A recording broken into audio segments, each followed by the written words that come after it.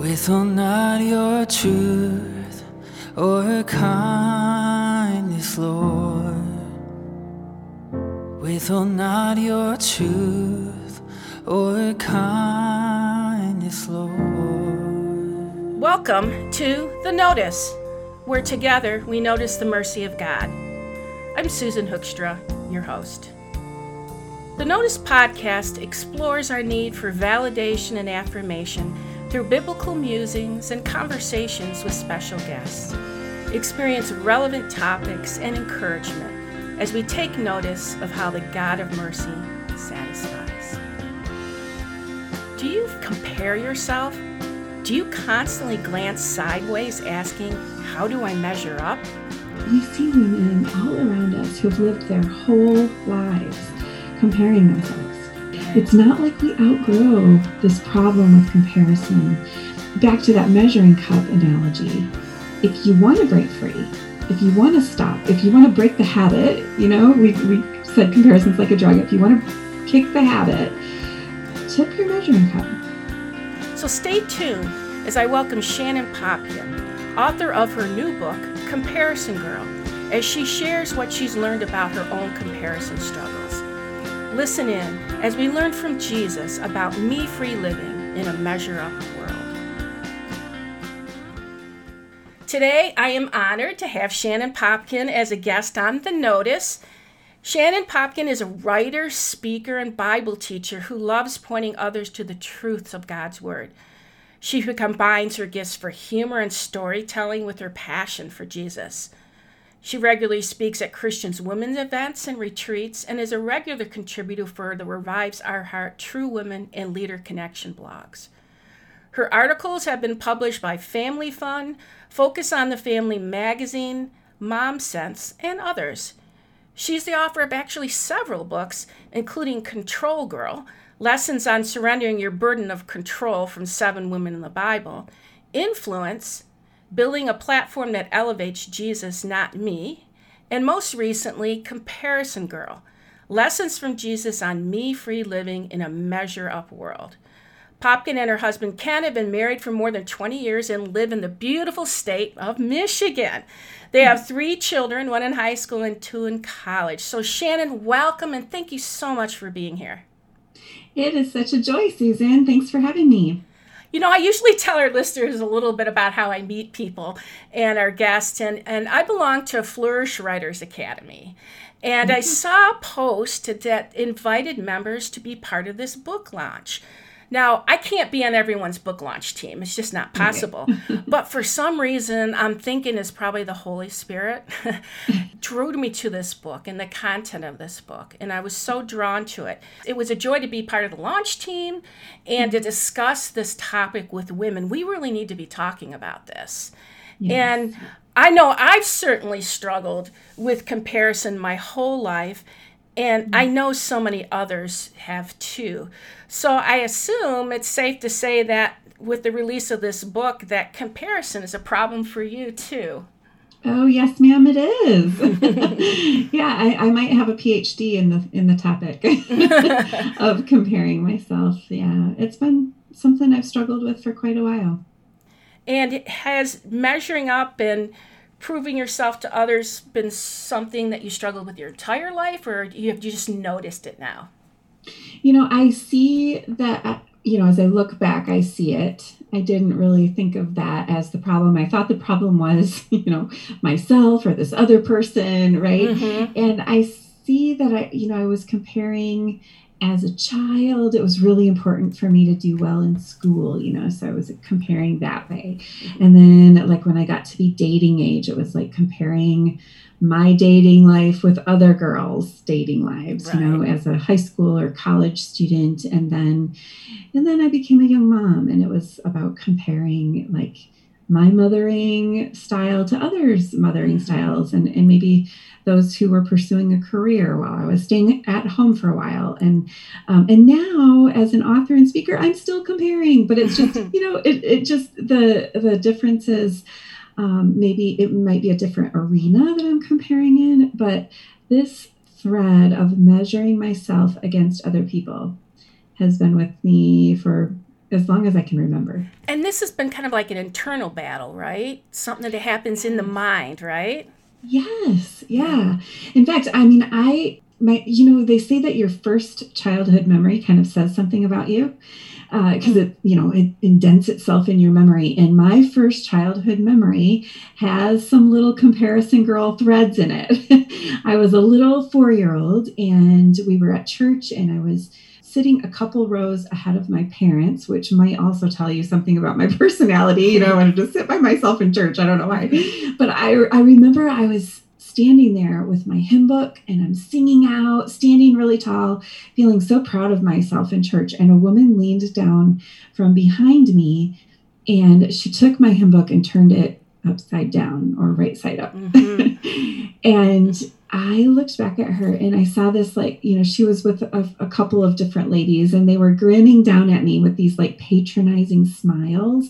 And I was angry as a 4-year-old. And I took that hymn book and I flipped it back right side up, as if to say, this is the way I like to hold my hymn book. Thank you very much. And, what is it about a 4-year-old that makes, why would a 4-year-old be concerned with suddenly, feeling exposed or embarrassed or ashamed that the others around me might know that, oh no, I don't know how to read as a 4-year-old. That's ridiculous. Right. But I'm feeling less than, I was feeling exposed. I was feeling suddenly my flaws were being magnified in the eyes of others, and I didn't like it. And as ludicrous as that sounds, I'm still doing it today. Why is it that I, am ashamed or embarrassed to say that I have certain things I struggle with? I struggle as a mom. I struggle as a wife. I struggle with my weight. I struggle with feeling inadequate in 100 different ways. Why is it that I want to keep that a secret and not, why do I feel exposed by that? I guess that's one of the questions I wanted to explore. And I think it's great. I'm sure you've heard of Brené Brown. I think you even quote her in your book. But, she talks about being vulnerable and how this is important that we talk about this.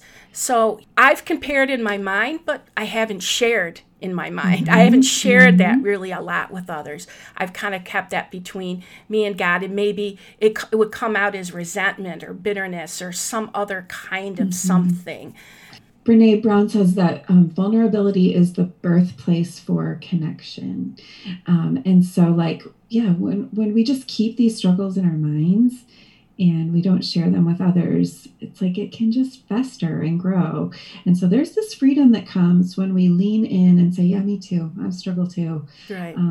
Not in an I'm going to outdo you. You're not comparing about comparing, right? Yes. But if we talk about it, I think there's a lot of value in that. And one thing that I've noticed as I've talked to different groups about this topic and thrown out different things on social media, we're willing to talk about our feelings of inadequacy to some level, especially when I say, hey, tell me about your childhood. We're willing to look back and say, yeah, I felt really inadequate in gym class, or the way I, my studies, or different things. We're not as willing to talk about that sense of superiority that we have, that is a lot more uncomfortable to talk about that. That secret enjoyment that we have in outdoing others and finding ways that oh yeah, I'm better than her. I've outdone her. And I think that's an important thing to talk about too, as uncomfortable as it is, to expose that to the light and say, yeah, me too. I struggle with wanting to get ahead, to prove myself. All of those measure up. Either way, whether we're feeling inadequate or superior, both of those are traps to divide us. Exactly. Yeah. It's either one or the other. I call it the seesaw. You're kind of going up and down, and neither one feels comfortable or free. No. You have on the cover of your book, you have a picture of a measuring cup pouring liquid. Can you explain this cup and the analogy of living by the lines versus living by the spout? I loved this analogy. Yeah. I think what first led me to that analogy was a verse in Philippians 2. It says, let me just start at Philippians 2, verse 4. It says, let each of you look not only to his own interests, but also to the interests of others. Have this mind among yourselves, which is yours in Christ Jesus, who, though he was in the form of God, did not count equality with God a thing to be grasped, but he emptied himself, taking the form of a servant, being born in the likeness of men. And then it goes on to talk about how Jesus emptied himself even further on the cross. And so this idea of emptying himself, Jesus did not come into our world to prove his greatness or that he measured up. Like, even though he was equal with God, that's not what he set out to prove. And so here's the metaphor is if we were to take a measuring cup and think of ourselves, our lives as a measuring cup, and in it are all of the things, that make us, maybe our gifts and our aptitudes and our resources. The world says that we need to take that cup and put it next to all of the other cups and prove ourselves and prove our greatness, prove our worth, prove that we do measure up. But like we've just been seeing, Susan, that just leads us into like bondage, right? When we're always measuring. And Jesus wants us to be free of that. And so Jesus says, come follow me, come live life the way that I did. And so rather than living this measure up life, Jesus points to the spout on our measuring cup. And he says, come and empty yourself, pour your life out. He went first, right? He showed us how it's done. Right. Jesus went before us and poured everything out on the cross that he might lift us up out of our pit of sin. And then let me just read further on in that passage. It says, so that at the name of Jesus, verse 9 says in Philippians 2, therefore God has highly exalted him and bestowed upon him every name, the name that is above every name, so that at the name of Jesus, every knee should bow in heaven and on earth and under the earth. And so that's what greatness looks like in the kingdom. The great one was the one who completely emptied himself out. Extreme humility. God himself came and tucked himself into the form of a little baby and lived his life that he might empty himself on the cross, that he might lift us up out of our depravity. And that's what greatness looks like for us too. We are image bearers. And so when we humble ourselves and give our lives for others and pour ourselves out instead of trying to measure up and prove ourselves, that's what greatness looks like in the kingdom of God. And it's so hard to get into this or to get out of the trap, though, because we don't only compare the lines, we compare the size of the cup. How big is the measuring cup? Do you have a half cup or a whole cup? I mean, we take it really far, and then when we do that, we have this sense of it's almost addictive. You say in your book that comparing is like a drug. I mean, tell me what you were thinking when you mentioned that. Well, it's the more that you do it, the more you want to, right? It's not something that like once we start once I go ahead and let myself compare, well, then I'll be finished with it. No, the more that I compare, the more I want to.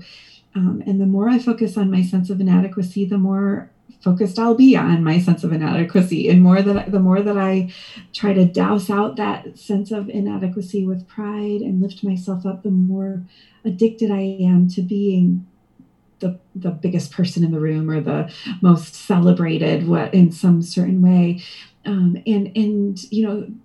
We see it. We see women all around us who've lived their whole lives comparing themselves. It started as a childhood thing where, maybe one sister felt like she was in the shadow of her other sister, or somebody in the workplace, she didn't get the promotion. And by the time she's at the retirement party, she still feels less than. She still feels she's still trying to, or does get accepted into that higher role. Well, then she feels this pressure and this drive to maintain that. Right. It's not like we outgrow this problem with comparison. But, back to that measuring cup analogy, if you want to break free, if you want to stop, if you want to break the habit, we said comparison's like a drug. If you want to kick the habit, tip your measuring cup. Because think about that measuring cup when it's tipped to one side and you go to activate the spout on your measuring cup, the lines are no longer relevant. So you can't be both pouring and measuring at the same time. Right. So when you lean down to serve someone and you try to pour yourself into somebody, you're not measuring yourself against them anymore, right? Or if you put someone else first and you send them on up ahead, you're not trying to get ahead of them. So there's just this freedom that comes in living the life that Jesus calls us to and humbling ourselves. So think about the woman that you're comparing yourself with right now. And, it drives you crazy. You're always thinking about her, like maybe her parenting or her marriage or her money or whatever it is that she has that you don't have, or you're trying to prove yourself in some way. Well, what if you went and tried to serve her in some way? What if you prayed for her? What if you tried to encourage her? What if you tried to lift her up? If that's your goal, then you're free of trying to outdo her and trying to measure against her. And the other thing this reminds me of is in Ephesians, he talks about how we are his workmanship. All of us are a piece of art.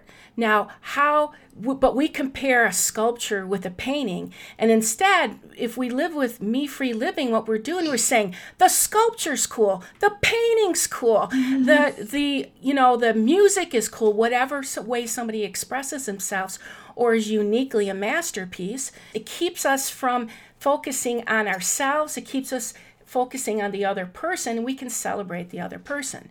Absolutely. And it keeps us out of that bondage of also needing validation and affirmation. I talk about that a lot on this podcast, and I'm writing a book about that because I think a lot of times we feel like we need to be validated, like we need our experiences acknowledged or affirmed. We need our experiences approved. And it so intersects with comparison because it's almost like a gateway. When you compare, then you need more validation. When you compare, you need more affirmation, and is it the cart before the horse? I don't know. But either way, we're not free. One of the things that I think is so interesting is that Jesus actually calls our attention to comparing and noticing differences. He doesn't say, just stop comparing. Instead, when he's responding to people who are comparing, he tells these different stories where he's actually comparing in the story, So like he tells the story of the tax collector and the Pharisee in the temple. He tells a comparison story, or he tells the story of the 3 talents. And he tells the story of the wise and the foolish builder. So it's almost like Jesus is calling out, like, look these are different. There's differences between these people. Charles Spurgeon says that if there's a characteristic of God that he loves, first of all, it would probably be his sovereignty. But second, it would most likely be his creativity, because we see variety and diversity in all that he has created. And I love that. I love the fact that, okay, let me just call attention to the parable of the 3 talent, or the parable of the talents. Jesus told this story about this master going away, and he's giving his property to 3 different servants. And if Jesus wanted for us to feel like we are all exactly the same, I think he would have told this story where the master gave each of the servants 2 talents, or each of them 3. But Jesus has them, one of them has 5, one of them has 2, and one of them has 1. So it's almost like Jesus is pointing out, like, yeah, they're different. And he says that the master gives to them according to their capacity. So they're different. They have different capacity levels. And so you can almost picture the disciples listening to this story and saying, well, okay, which one am I? Am I the one with the 2 talents? Am I the one with the 5 talents? And we do the same thing. We look at somebody else, and even though we're a masterpiece, we're uniquely designed by God with a different capacity than the person next to us. We want to measure ourselves against her and her output, usually, or what she's able to create or produce, where and like picture them, the talent, it wasn't a value, or it was a measurement. So a talent was like a 70-pound measurement, 70 or 80-pound measurement. So let's say he gave 2 talents of gold to one of them, and he gave 5 talents of something else to someone else, So like it wasn't gold, maybe it was silver, whatever it was. We've different gifts. We were not given all the same exact gifts or in the same amount. And the beautiful thing about that story is that at the end, the two who multiplied what they had been given, they were both given the same response from Jesus. Well done, good and faithful servant. Well done. And each of us have opportunity to hear well done, but in over different assignments Exactly. or different life purposes. And creation reminds me of that. Do you know how many different species of flowers there are? Right. And they're all have their own beauty, and they all have their own bloom time, and they're all different. I mean, how can you measure a rhododendron against a petunia? They're just different. And it's okay. And I think especially at this time when we're facing some of these issues in our country, it's really great to be reminded of that. God is a diverse God. He loves diversity. It's part of who he is. He wants to, I call it a facet. Like there's so many different facets. Like if you look at a ring and it has those different facets, and you can just, one particular thing shines, and it's like the whole is God. So I always talk about this, and I talk about this a lot with my small group, is that we are a piece of the master. We're designed to shine for him. And so that celebrates us, but we're not going to get there if we're comparing. And the enemy, tell me about the enemy. How is he trying to mess this up for us? Yeah, like what a shame for the rhododendron to try to be the did you say petunia? Yeah. Like what a shame, right? But our enemy wants for the rhododendron to feel like, look at you, you're bigger.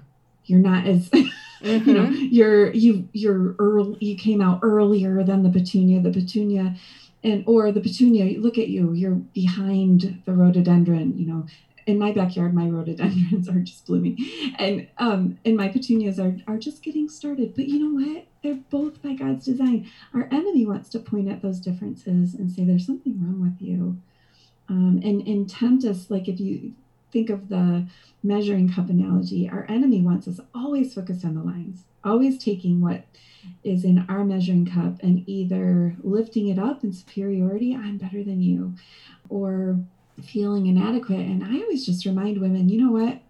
If you are hearing some voice in your head saying, look over at her, look at how much more beautiful she is, look at how her family looks perfect, she's more successful, she has more money. That voice, that's never your Jesus.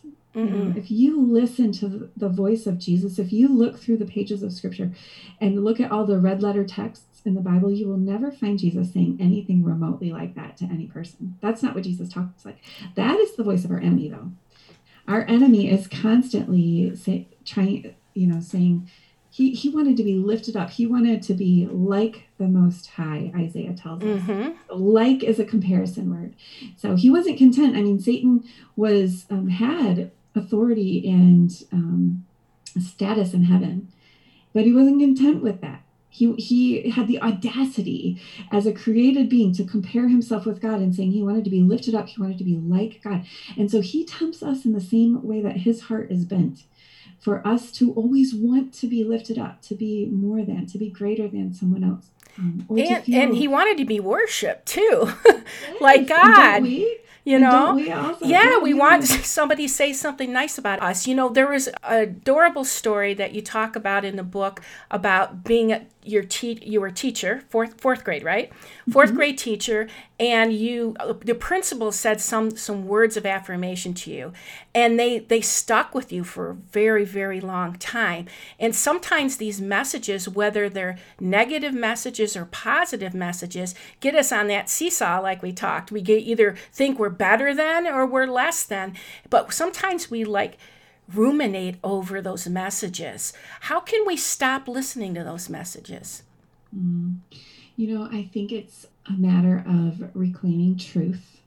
What does God say about me? And what does God invite me to? And there's never a time when God invites me to take what's in my measuring cup and use it to prove my worth. That's not up for debate. My worth has already been established. Like you said, I'm a masterpiece. And what's in my measuring cup is not the sum total of my worth. And so reclaiming the truth about my worth, but also my purpose. I have good works prepared in advance for me to do. And if I am constantly measuring myself, it actually keeps me from my purpose. Yeah, you're distracted. Yes, and that's the enemy. He wants for us to be distracted and to be all caught up in these feelings of worthlessness and inadequacy or pride or trying driven to prove ourselves. And it's such a distraction away from this me-free living that Jesus calls us to. If I walk into a room not concerned about how I measure up, I am so much more free to serve the people who are in that room. Whereas if I walk into that room with an agenda to try and posture or make myself look better or lift myself up, it keeps me, like, maybe I won't, well, I'm distracted for one, but maybe I'll be afraid to say something that might be, might make me look bad, or might, it's just all of those different concerns that I have. And when I walk out of that room, I'll obsess over, I wish I wouldn't have said that. I looked dumb. I looked fat. I was, I didn't sound right. Or what was that person thinking when I said this? All of these sorts of things, they're all focused on ourselves. And they keep us distracted from the mission. Yes. Yeah. Where Jesus wants us to be free. He wants us to live this me-free living, this life of living by the spout, where it wasn't our goal to walk into that room and measure up. Our goal was to walk into that room and to take what was in our measuring cup and pour it out and give our lives to other people. Well, there's a couple things in the book that I think give a great example of that. One is that you explained what me-free living looks like. Two of the questions you ask yourself when you're comparing yourself is, let's say you're getting together on a podcast with a friend. You say, what do I uniquely have to offer this person? Or in what ways has God gifted her to help me grow? Right. I think this is so powerful because it changes our relationships. We're more on equal footing, because the reality is we all are on equal footing because we're all sinners, right? And we all mess up. So we really, if we're going to compare ourselves, you even talk about in your book, I love that you talk about in the chapter about comparing our sins, you talk about the courtroom and how we put ourselves in the courtroom. And then you also compare wealth. You talk about skin deep packaging, our status, our ministries. You also talk about judging others. But if we live in a world of mercy, where we're accepting God's gift of salvation and that he basically took it off the table, because I talk about mercy a lot on this podcast, because I'm like, folks, he took how you feel about yourself off the table, because he said, it doesn't matter. I took care of it. Can we just get on to the business of the mission? Can we just move forward? Let's do that, and let's be free to do that, and let's see how your diversity is going to just expand to others. And, you say in the book, why does it matter so much if someone knows about my sins and imperfection? Hasn't the cross already exposed me? Mm-hmm. Yeah. That's powerful. Like it's already been, if I say I'm a Christian, what that means is that my sin is what put Jesus on that cross. That's what it means.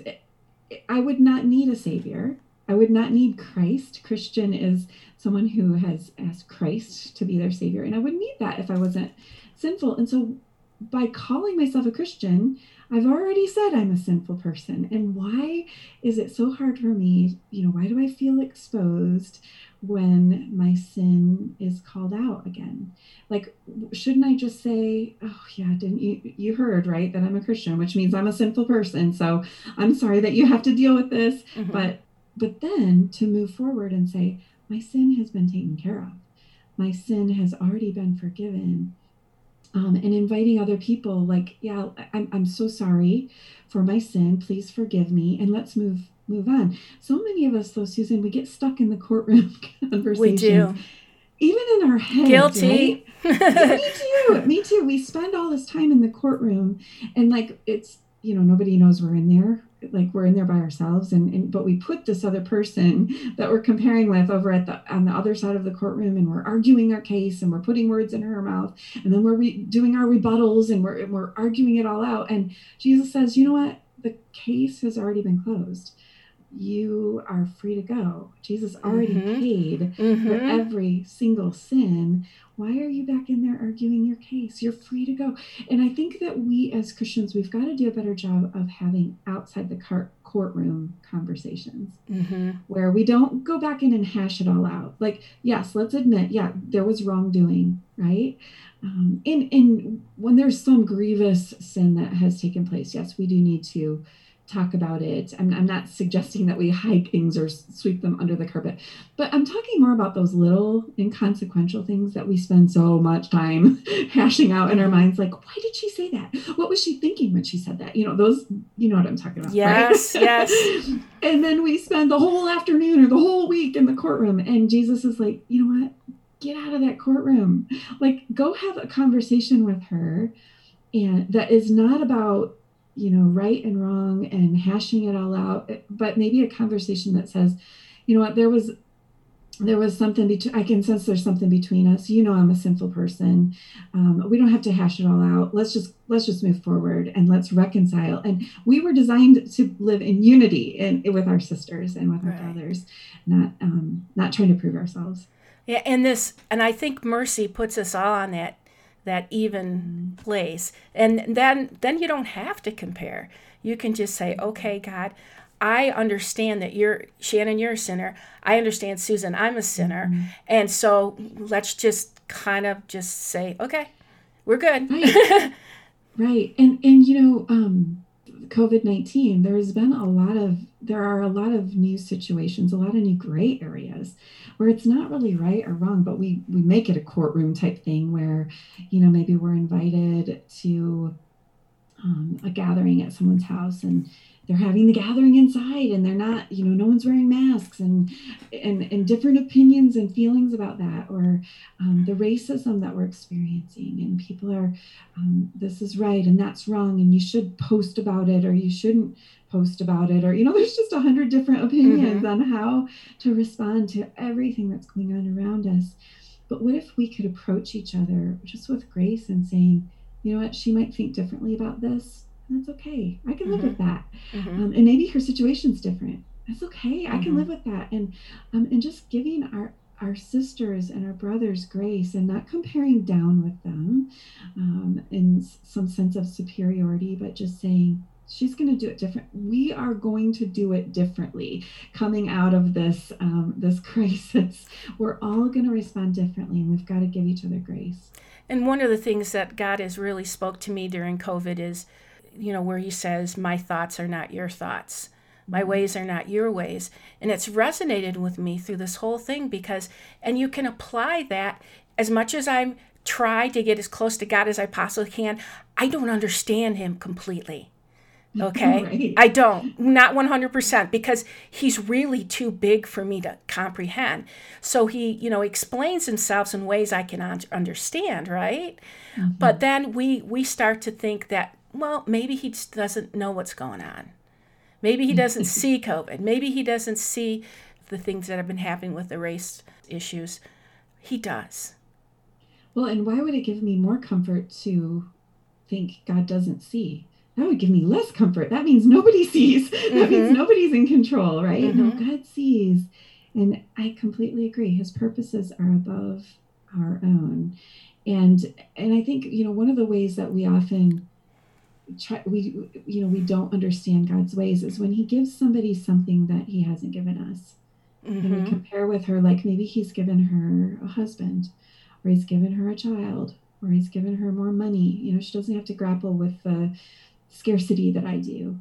It's really hard, right? And I don't understand, God, why would you give her more? Why would you give me less? Doesn't make sense to me.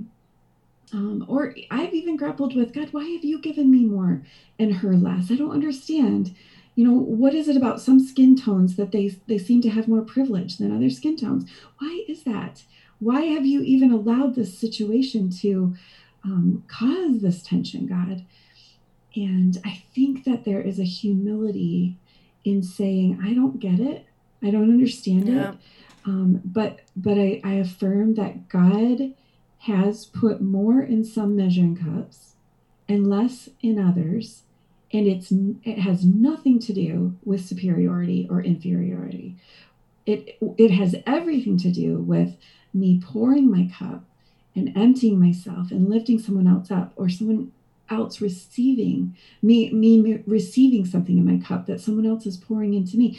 When we are willing to do that, this unity forms between different people, different diverse people who come with something different in their measuring cup. When you tip a measuring cup, you got to get it closer to the other one, right? You're not intending to spill it out on the floor. You're intending to pour it into other people. That's God's design for us when we give of ourselves.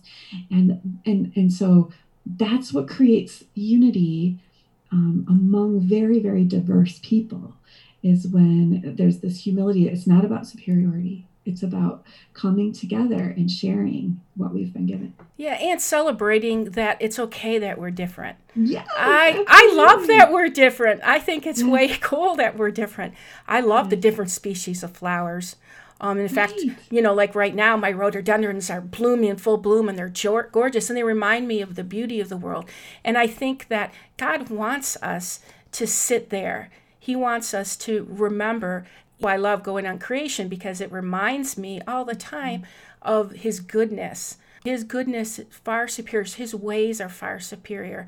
And he wants to invite us into a new way of looking at ourselves. Yes. That we don't have to compare ourselves. That we can just say, okay, how can I serve who's in front of me today? And it doesn't matter where that world is.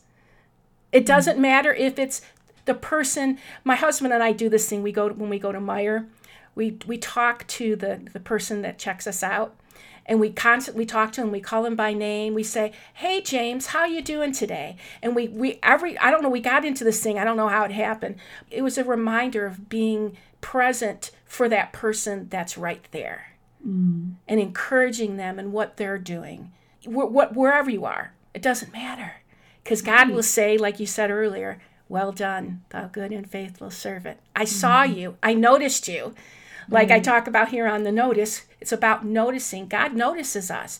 He will notice you, so you don't have to compare. So I'm getting on a rant about all that. But I know it's just such good, powerful stuff. But you have the book. Well, it's considered like a Bible study, right? And then you have a companion journal that people can get. And I'm excited because our small group is going to do it. I talked to them about it, and they're all excited about it. How is it designed? Is there a certain direction you can give people if they pick up the book or if they get the journal? Yeah. So the book is divided into chapters, and then each chapter has lessons, so that you can sit down with your Bible, read your verses to lead you into the lesson, then read the lesson, and then there are some questions to contemplate your heart and to look at some cross-reference texts at the end of each lesson. And then the companion journal gives you a place to record your thoughts and ideas. It offers some extra journal prompts and, just some extra thoughts and ideas. It's not, you can do the study without the companion journal. It's just an extra there for you. Where can people get this? It is available. Check out comparisongirl.com, and you can learn more about the journal and the different, we've got some freebies for you there, some screensavers for the Comparison Girl and some other things. And, anywhere books are sold. So if you have a local Christian bookstore, it'd be great to support your local store, or on Amazon. On Amazon, you can get the companion journal and the book. The companion journal might not be available everywhere. You can always ask for it. Right, and I think down the road there's going to be a video, so people can use that in a small group setting. So stay tuned for that. So as we finish up our time here, I just want to encourage all the listeners out there. I've read through this book, folks. I'm sitting here with the author, but the message is Jesus's. I mean, it's from him. She does a great job of not only telling some cool stories, like we talked about the teacher and the lady with the hymn book at the very beginning when she was 4. She does a lot of great personal stories, but it's all backed up by Scripture and the Word. And so it's a great study. I know it's going to be just impactful for people if they're willing to talk about it.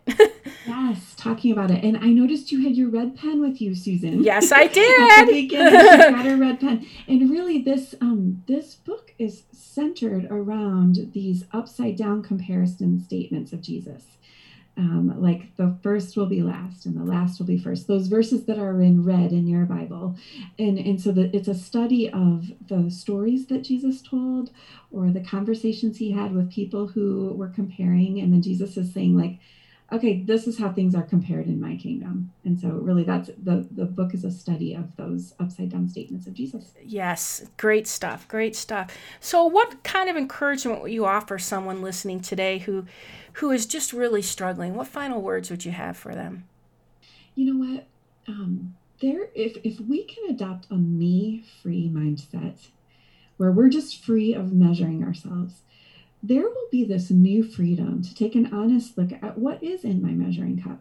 And it's different from what's in Susan's measuring cup. And not only see what's in the cup, but go ahead and tip my cup and pour it out into somebody else. And there's this freedom in serving the world with what I have been given. I can't even tell you how freeing this has been for me to just adopt this new mindset of Jesus. And I just want everyone to experience it. And not only freedom for myself, but freedom to celebrate. You know what? God put something different in her measuring cup, and I can celebrate. Yeah, how cool is that? Yeah, exactly. That yeah, that's great. So I thank you so much for being here today and having this great conversation about comparison. And I hope everyone out there will go ahead and pick up these materials and read them and really take the time to think about this and change your mindset, because God wants freedom for you. He wants freedom, and he wants you to learn to live, as she states in her book, free from the desire to prove yourself and measure up, free from self-doubt, free from jealousy and envy, free from self-focus and self-centeredness, free to be you, like we talked about, the unique you God designed. And then, of course, for what's the purpose? To pour yourself out and serve with joy, not measurement. So thank you so much, Shannon, for being here. What a great interview with Shannon. Be sure to visit comparisongirl.com for more information on her book. You won't be disappointed. Wondering how you can support The Notice? Of course, keep listening, but feel free to share episodes with others. You can also post a review on iTunes, because the more reviews we get, the better. Or maybe you have an idea for a podcast or another suggestion. Send your feedback to me by emailing me at susan@susankhoekstra.com. As always, I appreciate your support. Next time on The Notice. With racial tensions erupting in our country, are you at a loss for what to do? How do we celebrate diversity? Listen in on the next episode where we hear some racial stories, encourage our brothers and sisters of color, and take notice of 3 different ways we can respond to current issues. Until next time, take notice.